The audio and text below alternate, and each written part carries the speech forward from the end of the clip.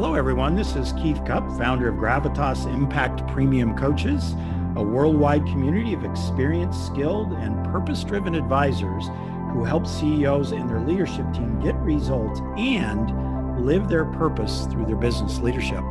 Today, we're going to talk about messaging, simple messaging. And we have the founder of Simple Messaging, David Mann, coming to us from Minneapolis in the great state of Minnesota. David, welcome to the podcast. Well, it's great to be here, Keith. Thanks for having me. Okay, great to have you here on the podcast too. And so, David, we have CEOs and C-levels, executives listening in and founders and owners of business. So messaging is really, really important to their lives. And your concept of simple messaging, I think, is going to ring true today. And prior to the podcast, we talked about the problem that you want to help leaders solve. Could you share what that is, David? Yeah, most companies know who they are and what their service or product is and what makes them special and different. And then they can't express any of that in simple, plain language. When that happens, they lose the connection with their ideal customers because ideal customers don't understand what they do or it doesn't resonate with them. And that's lost right there, right out of the gate, some potential connection. And so a company may do really good work, invest a lot of resource and time and effort in knowing what they have to offer, but then kind of drop the ball as they turn and message it to the market. Is that correct, David? That's exactly, it happens all the time. So much work is put into identifying the ideal customer and the demographics or the psychographics of that customer, or in coming up with your why, all of these things, core values, so much effort is put into that. What I see is then that all needs to translate to the customer. It needs to be carried over to the customer so they hear it, understand it, and it resonates with them. That is essentially an act of language. It has to be put into language, but simply just saying your why in language and putting that on your website doesn't really work. Simply just explaining what you do doesn't really work. So it's got to capture all that in plain language very, very quickly so that customers go, oh yeah, that's me. And that's something I need and something that I want. What I find is that translation usually doesn't happen, particularly not in language. You might hire a big, huge marketing company to do all kinds of fancy marketing, and it may look great, but the words are either too generic or the words are way too technical and specific and just lost on people. And right there's a broken potential bond. It could have been a bond, but it was broken before it really was ever made. And this is the invisible customers that drift away that you never knew you would have had if you had had a simple, clear message right out of the gate. I love that. Simple, clear message. So let's bookmark there. I want to come back and develop that. But for our audience, as a messaging expert, tell us a little bit about your background and kind of what gives you the strength, the experience to focus in this area. I have worked with business owners and also with litigation attorneys for over a decade, close to 15 years now. All of this is based on my background as a theater actor, director, and playwright. And particularly, I used to do a lot of one-person shows. So I would write and perform. The reason that's such a relevant piece to connect with this is that my whole entire professional career has been centered around the idea of taking words and making them connect to an audience. In the case of an actor, or especially a one-person show actor, you can tell right away whether you've connected or whether you've lost them. You can feel it in your bones. You're standing there, you're looking right at them, and you've lost them or you've connected with them. There's really other than the context, there's really no difference between that and connecting with a customer or with a jury. So I've worked with businesses of all sizes and creating messages that connect with audiences all over the place. And in my role as a legal consultant, I've worked with attorneys on opening statements that have won, millions and millions of dollars sometimes because they will credit a lot to because the story is so clear and the words the story is spoken in is clear, plain language that resonates with regular people. And that's just a little bit about my background there. Well, and I appreciate that, David. We've known you in the Gravitas community for probably about 6, 7 years, and you trained our coaches on communication a couple of times. So we've seen you in action, and I have come to appreciate your ability to effectively communicate. And then one other thing, just to mention to our listening audience, David is also an adjunct professor at the Loyola School of Law in Chicago. So right. He's got excellent pedigree. So David, let's turn back, restate the big idea again, and then let's go into some depth there. Well, the big problem is that companies know who they are and what they offer and what makes them different, but they're not able always to translate that to language that resonates with customers or clients. So, what I do with people is with companies, with business leaders, is work on unpacking all of that. So I can get into how that's done or the stages of that, if that's what you're wanting to go to next. Yes. And you used a term a little bit earlier in your opening comments about the bond that is never created. It isn't created because there's not a simple, clear, compelling message. So tell us how that is crafted. What is the process to get it right? Well, the first piece of the process, which can either be done, it can be done a number of ways, is to really identify what your customer's story is. A lot of people are familiar with Donald Miller's story brand. The whole process that he uses, that's exactly what I'm talking about, is avoiding what I call the we-me-itis problem. So the we-me-itis problem, it's, if you can see it written out, W-E-I-M-U-S, we, me, I, us. A lot of messages are focused on me, we, I, us. That's what, is in the language. It's we do this, we offer this, we value this, we are all about this, and this is what matters to us, and this is, where we sit with things. The first stage in getting a message to resonate is to reverse that entirely and make the customer the hero of the story, as Donald Miller says. Make the customer the main character. You are not the main character. They are, and you are there to guide them toward their success. So a very, very simple hero's journey narrative. And you sort of fill this out. If you look at it, it's usually the first thing I do with clients of mine is, okay, who's your customer and what are they trying to achieve? And usually the answer to that question often is not exactly the right answer. They'll say, well, what they're trying to achieve is, they just want to get a low price on whatever service that we offer, and they just want it to be done in a timely manner. And I go, no, that's really not what they're trying to achieve.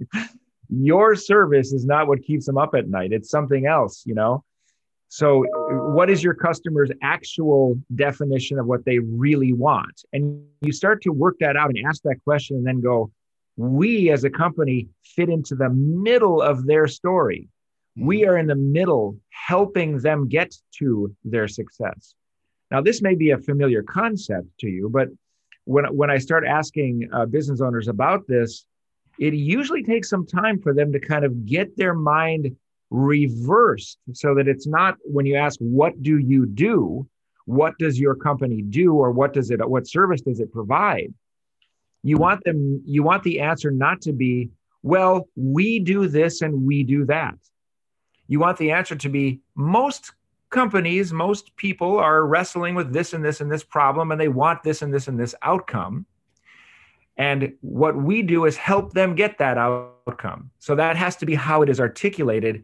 And that way people sit up and take notice right away and go, oh, you're talking to me, And David, I want to review for the audience real quick, and you can kind of correct me on this, the concept of the hero's journey before we go on to the second step. So as I understand it, and I think of Donald Miller when he talks about Star Wars and Luke Skywalker, a character or an individual has a problem, and then they meet a guide. So meets Yoda, who then gives them a plan. Okay, think of a solution. And then calls them, challenges them to an action that usually is beyond themselves. And then the story ends in either success, or if they don't take the action, it can lead to failure. Is that generally the hero's journey? Yeah, that's a very, very simplified version of the hero's journey. And it's the simplified version that we are used to seeing in movies. That's why the references to Star Wars, and sometimes I use the movie Jaws, the Hunger Games. We're used to that incredibly simplified, a hero has a problem, meets a guide, either succeeds or fails. The real hero's journey, Joseph Campbell's hero's journey, is much more complicated, much more mythologically oriented, and much more kind of internal to a human.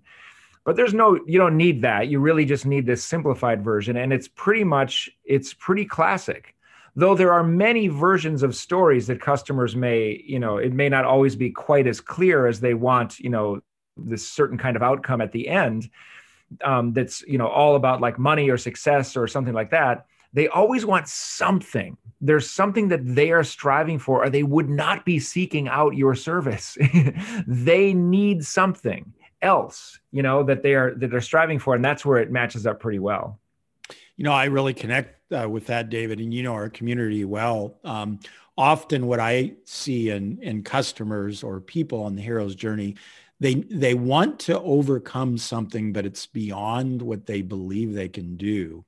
And we see that with our coaches. We see really good, skilled coaches come in, but they're either stuck or they're not happy or they're dissatisfied. They're restless because they know there's a greater outcome. But to overcome that takes courage and risk and other things. And I appreciate you mentioned Campbell, because it really shows part of the basis of your expertise is, the deeper treatment here, the complexity of the true hero's journey from his work. Right, David, right. Take us to step 2. Okay. So hero's journey and overcome the weemy eye. Step 2. Yeah. Well, there's a lot of ways to go after you define, who your customer is in that sort of story format. The next thing what we're ultimately aiming to do is get this to be in language that will resonate and will be able to be repeated, by your own team and also by, customers who want to recommend you.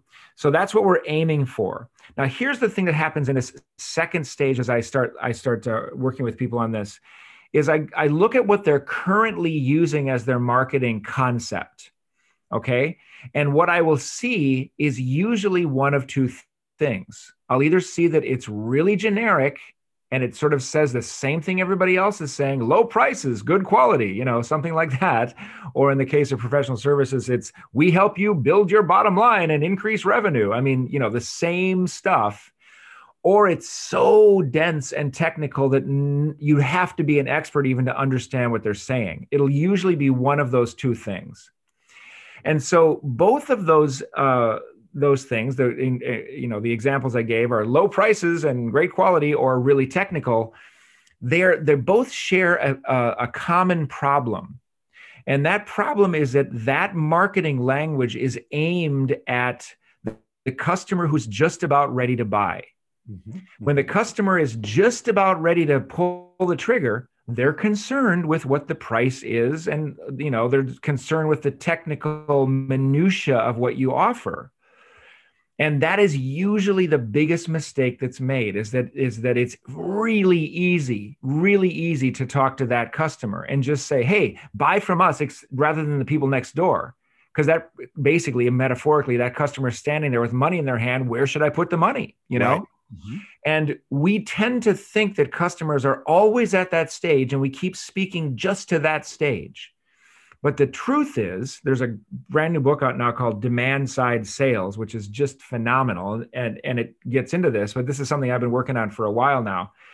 The truth is, or the best spot to hit the customers is when they first start thinking that they might have a problem.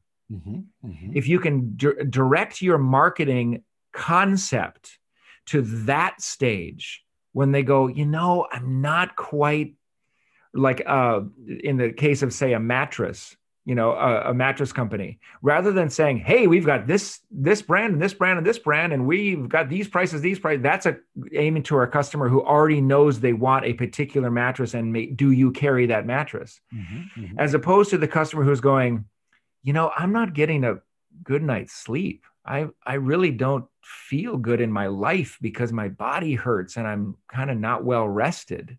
Mhm. That's a customer at a different stage. They haven't yet thought, I want a mattress. They've thought, I have a life problem, and I want a particular kind of sort of life outcome. If you can speak to that, you're going to grab a hold of a lot of customers that you might have lost otherwise because they might have found a different solution to their problem. Or they might have just wandered away from the problem altogether and gone, I'll deal with it another day, That's what I try to get into is aim your message to the early stage of the customer's problem, not the late stage. You can always speak to that stage. It's easy. Aim it to the early stage and you get more. So that's how that works. Yeah, well, that's powerful to going upstream. In a few minutes, I want to come back and ask a question about that. So what is your customer story? Use language that resonates upstream. Yeah. And what's the third stage or step, David? The last thing then, which is basically the bulk of what I work on with people, is developing a fresh idea about what makes you different, and then finding the familiar language to express that in.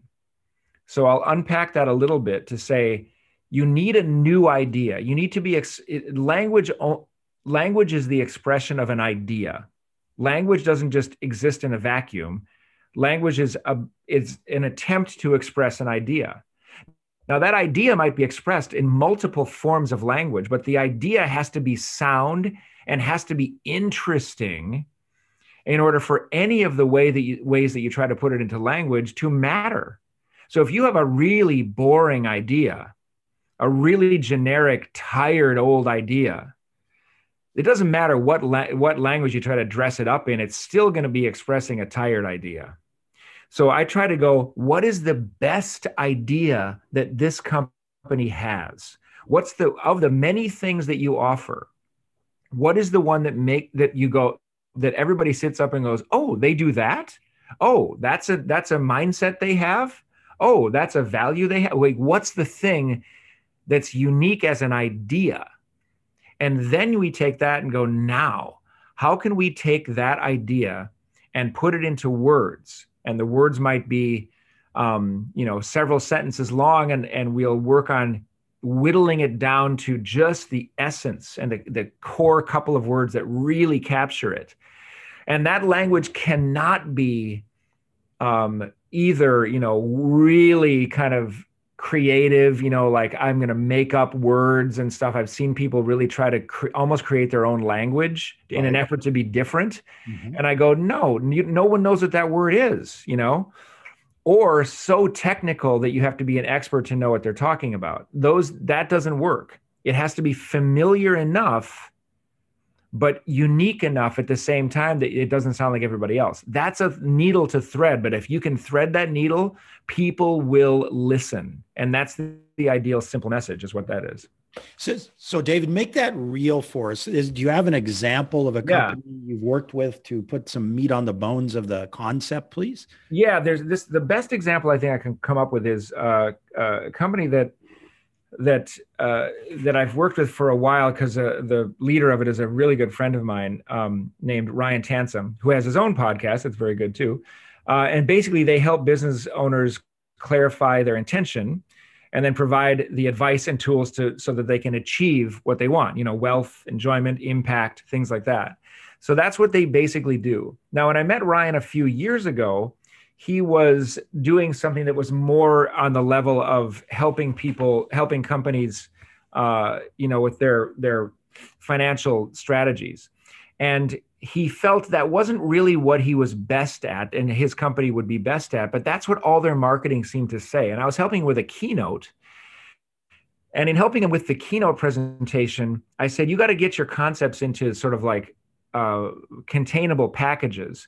And that became these 5 ideas that became his 5 pillars. And as soon as he had that, he started to go around and talk about that, but he was still calling the company something that had to do with growth and exit planning. And he felt very bound by this exit planning. It felt very final and it felt very exclusive. If you keep talking about, this is what I'm talking about, like a concept that no matter how you express it, it's still going to come out as exit planning somehow. Mm-hmm. He goes, what about all the business owners that don't want to exit? That want to do some other kind of transition, but not exit. It also feels like death to a business owner who spent their whole life, trying to build the business. Well, what happens after you exit? He didn't want to use that type of word or language, but we spent a long time trying to figure out what it would be. And one time we were talking and working on this, and he kept using the word, we're helping them with their, with their intentions and getting their intentions straight. And I said, well, then that's your word. You have to take the word intention and make that the centerpiece of all your marketing. So now their company, which is now called Arkona, is their front and center, and everything they do is intentional growth. Mm-hmm. We help you with intentional growth.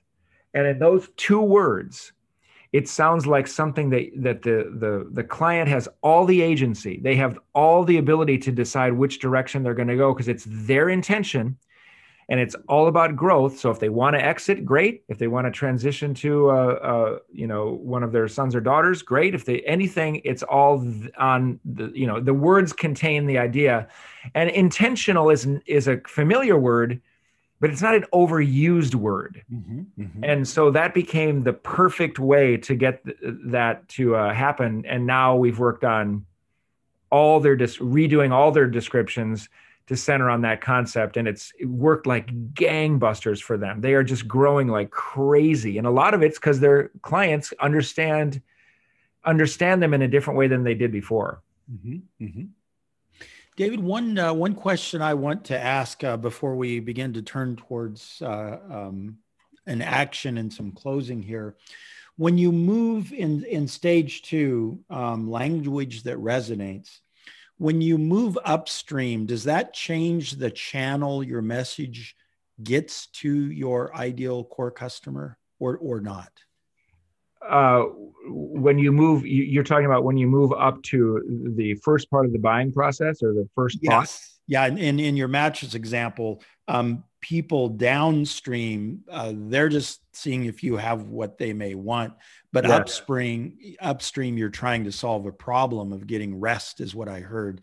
Does moving upstream change how you message the channel you go through, and what might that look like? Yeah, it definitely changes the nature of the message because you're expressing a different type of idea. So I'll give you a slightly more dialed in version of the mattress one. Mm-hmm. I'm currently working with a B2C company that's a furniture company.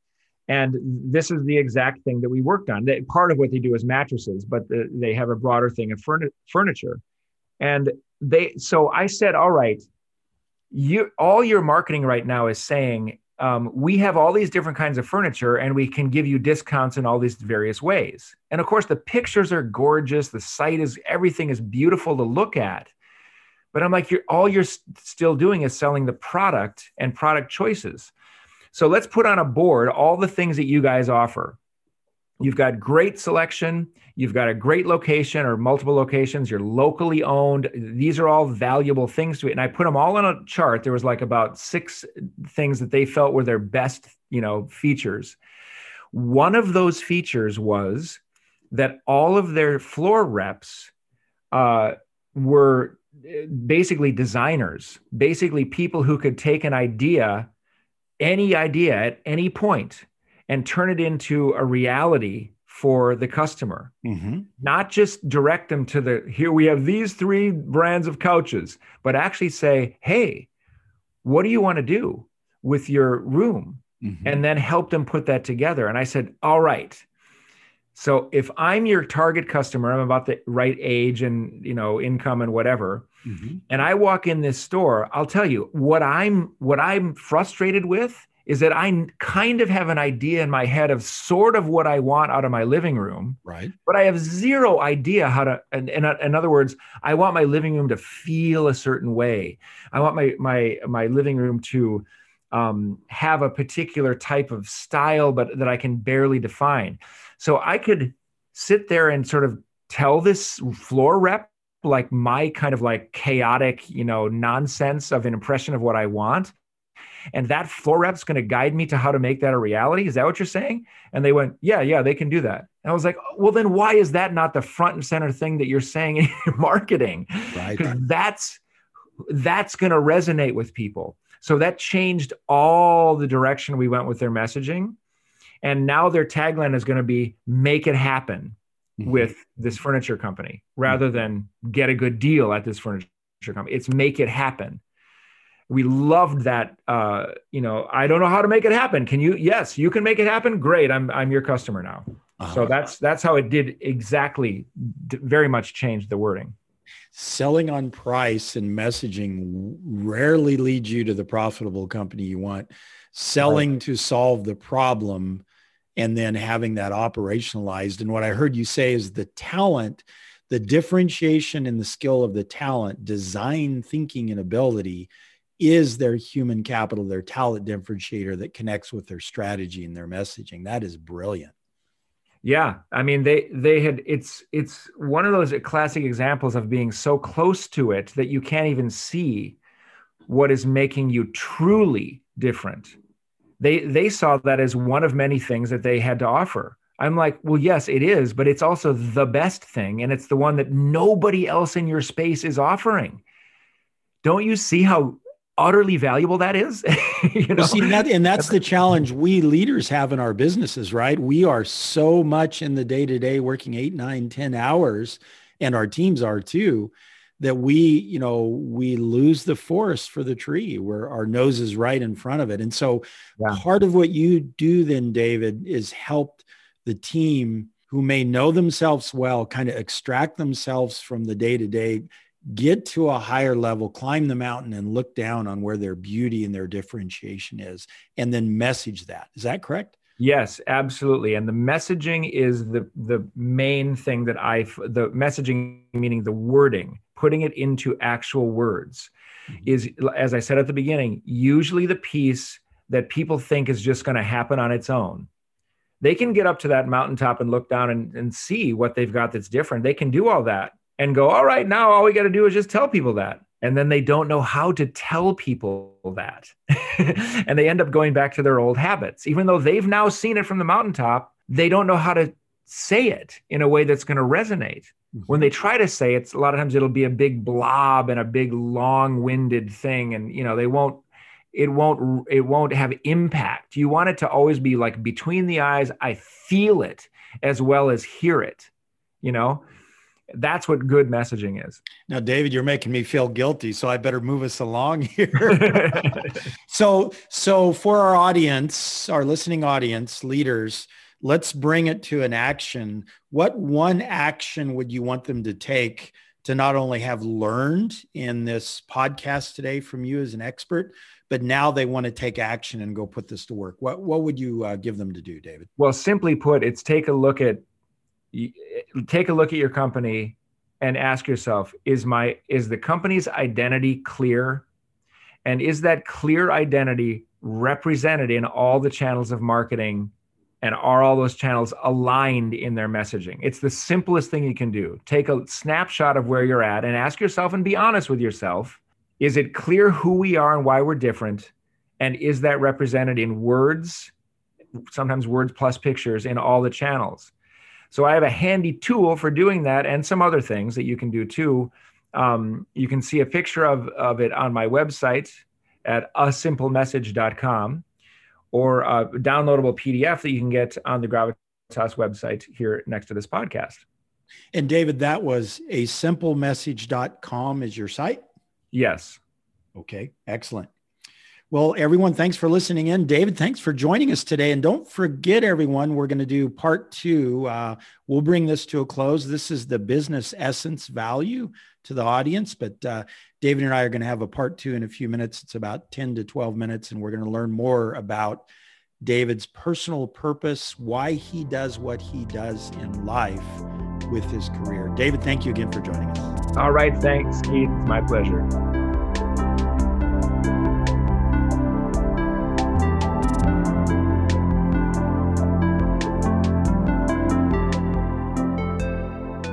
Hey everyone, Keith Cup here from Gravitas Impact Premium Coaches, and we're now delving into part 2 of our podcast with David Mann, the founder of A Simple Message. And we'll talk to David in a little bit about what the problem to solve is and what that looks like, a recap of part 1. But really what we want to get to, we want to get into the heart of David as a fellow leader and what makes him tick. On part 2, we really want to understand the purpose behind the person. And let's get over to that here in a minute. But David, welcome back. And could you recap the problem to solve and a little bit from part 1 in our podcast? Sure. All right, Keith. Great to be here again. Yeah. So the problem is that business owners, companies really often have a good, clear idea who they are, what they offer, why it's cool, why it's different. And then they can't express any of that in simple language. They try, and they may not even know that they're missing out on potential customers just because those customers are confused about what they do, or it just simply doesn't resonate with them. So that's the problem that I get into solving with companies. And the way that I do that essentially is to ask them, well, who is your customer? And I ask them that to make them go deep. Like, how does your customer think? Not just a collection of demographics. How do they think? And what does that customer feel? And what do they really want to achieve? And that sometimes takes some work, but it's all that hero's journey idea of get the customer should be the main character. They're the main character of their story. You are there to be a guide or a helper to their success, not the other way around. So we get that straightened out. And then we start to look at, well, what does your marketing sound like right now? What are your messages right now? And often, just about all the time, I would say, marketing messaging is inadvertently aimed only at the end of the buying process, the buying consideration process, where the customer is going, I'm about ready to buy. So where should I turn to buy this thing that I want? So that's how you get messages that are overly technical or overly cost, driven. So I like to reorient them back to the early part where the customer is just thinking they have a problem in the first place. And then once we've sorted that out, we start to go, what's the brand new, fresh idea that you can offer? And putting that fresh idea into really nice, succinct, familiar language so that in the end, a potential customer hears about you the first time and goes, hey, those are my people. They're offering a thing that's really going to help me. And it all happens in an instant. That's the goal. Thank you, David. It's a great process. And for those listening in, David mentioned on his website, or you can go to the gravitasimpact.com site, there is a tool that has a diagram that will help further this. But now, David, let's talk about, let's learn what makes you tick. Every one of us in life as leaders or just individuals, we have a purpose. Some have really gotten in touch with their purpose, aligning what they do with their purpose in life, why they're on this earth.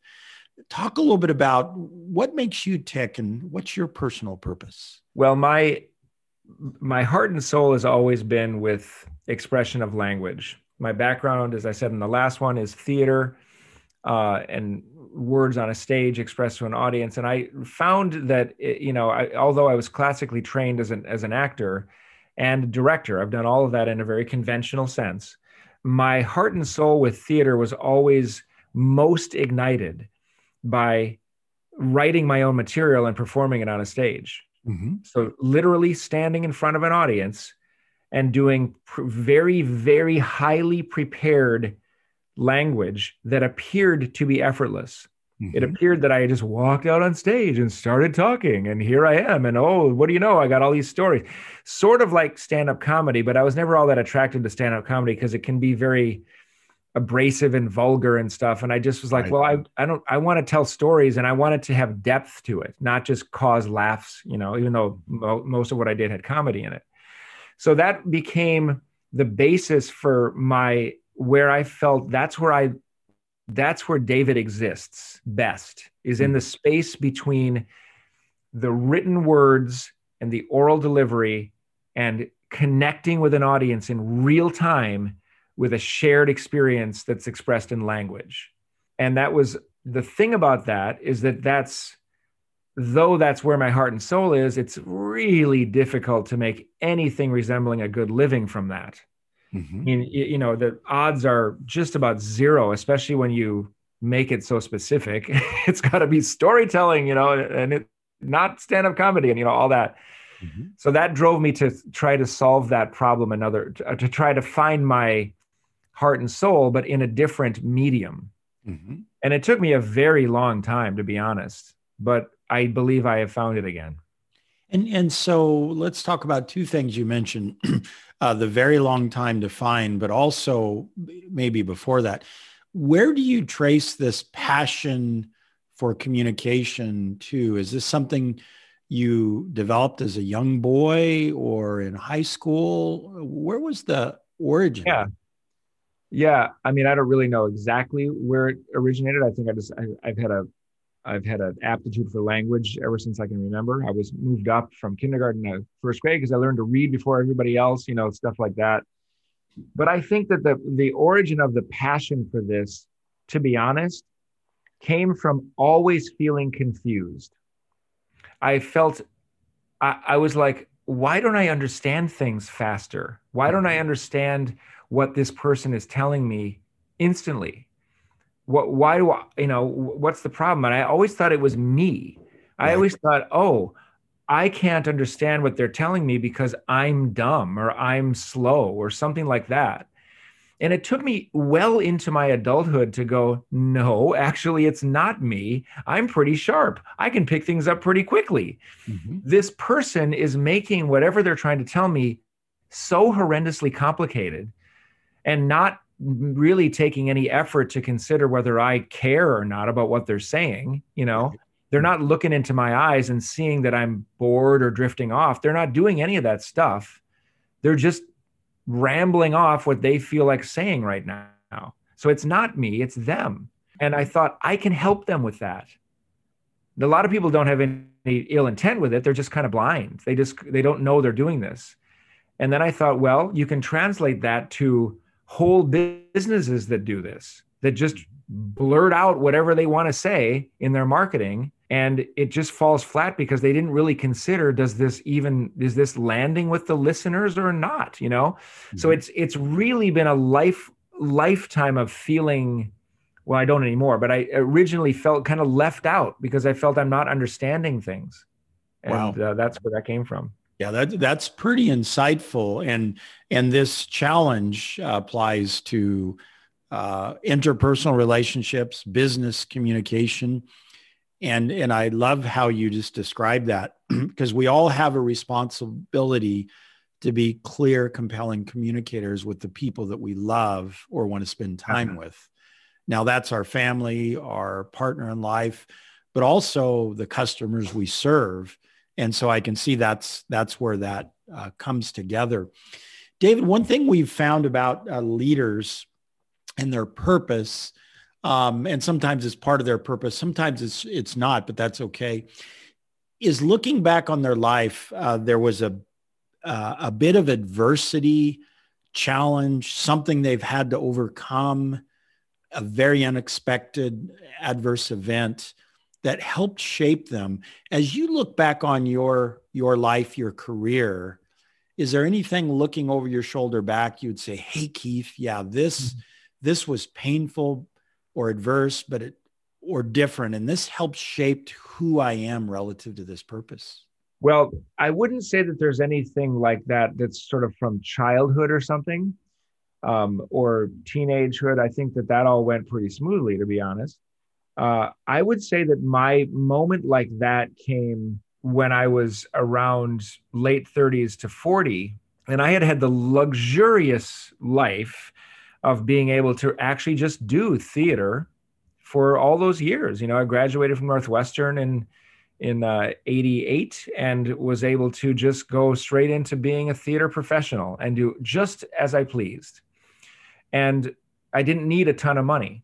But then I was married and had our first child and brutally had to face the reality that you're just not going to make enough money doing this profession to support all this. Because in Minneapolis, you can do theater all day long if you want, but you're really not going to get a lot of money for it. Right. It's not, in other words, people might be confused. It isn't Hollywood or New York here. It's a thriving theater community, but it has a ceiling on it, Mm-hmm. So I had to face that reality kind of late in life. That was utterly brutal. And I had to go, there's got to be another way to use these same skills. And I don't mean going in and doing improv exercises with corporations. You've seen actors do that, and I'm not interested in that. Right. So it was incredibly painful for several years as I made that transition. I didn't want to do it, to be honest. I was like, I'm happy being a theater person. But I had to face the reality that I had to, or that I was stubborn enough not to go and try to find a middle management job somewhere, And it turned out to be the best thing that ever happened, because I was able to find deeper application of my passions than I had before, even, bizarrely enough. Interesting. So in that brutal reality, the adversity of economics, you were able still to follow your passion and find something beautiful that you have given your life to and continue to do so. Yeah, this is the thing, is there's a fallacy, I think, surrounding this idea of follow your passion. I think that can be freeing, but I think it can also be very damaging to people, that concept that you have to follow your passion. Because I think what happens is people decide on a passion early on in life, and then they usually sort of can't quite make it work, and they spend their rest of their days going, well, I'm not following my passion, so I'll do this second level thing instead. And they kind of feel like living this muted life, and they don't really ever give themselves a chance to redefine what their passion is. And I was forced to redefine it. And not to say I lost it, although I did say that for a while, but that I lost my passion. I'm able to say, no, passion is a flexible concept. Mm-hmm. And we have lots of passions. So and it doesn't have to make you passionate every single minute of the day. If the overall direction you're going is something that you deeply care about, that's what matters most. And that can keep expanding as you get older. And as you say that, as we get ready to close here, what resonates in my mind is you kept your purpose, but you found the passion to express it. Yes, very much. Yeah. And play together. So, well, David, last thing, as a fellow business leader, what would you say to our audience listening in? So we've got C-level and leaders. We have founders in companies across the globe.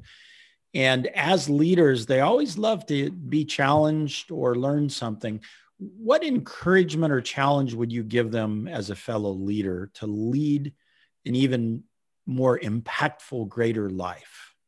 Well, I think the first thing that pops to mind is don't be afraid to have ups and downs to your career and your personal life, where it's not always growth. I mean, we all love that idea, but sometimes there's retreat, and there's important retreat that has to happen in order to grow bigger than with the next wave.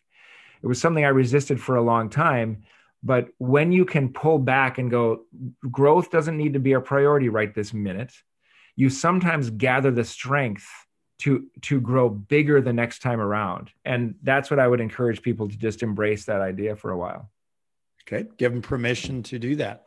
So thank you for that. David Mann, founder and CEO of A Simple Message. David, how do people find you again on the web as we close? It's www.asimplemessage.com. Okay. Thanks for joining us today, David. You bet. Thank you for listening to the podcast today. If you'd like to hear more from our premium coaches, faculty thought leaders, and guest speakers, subscribe to our channel on iTunes or Spotify. Your feedback is very important to us, so please leave us a review. See you next time, and remember, making a difference together, that's Gravitas Impact.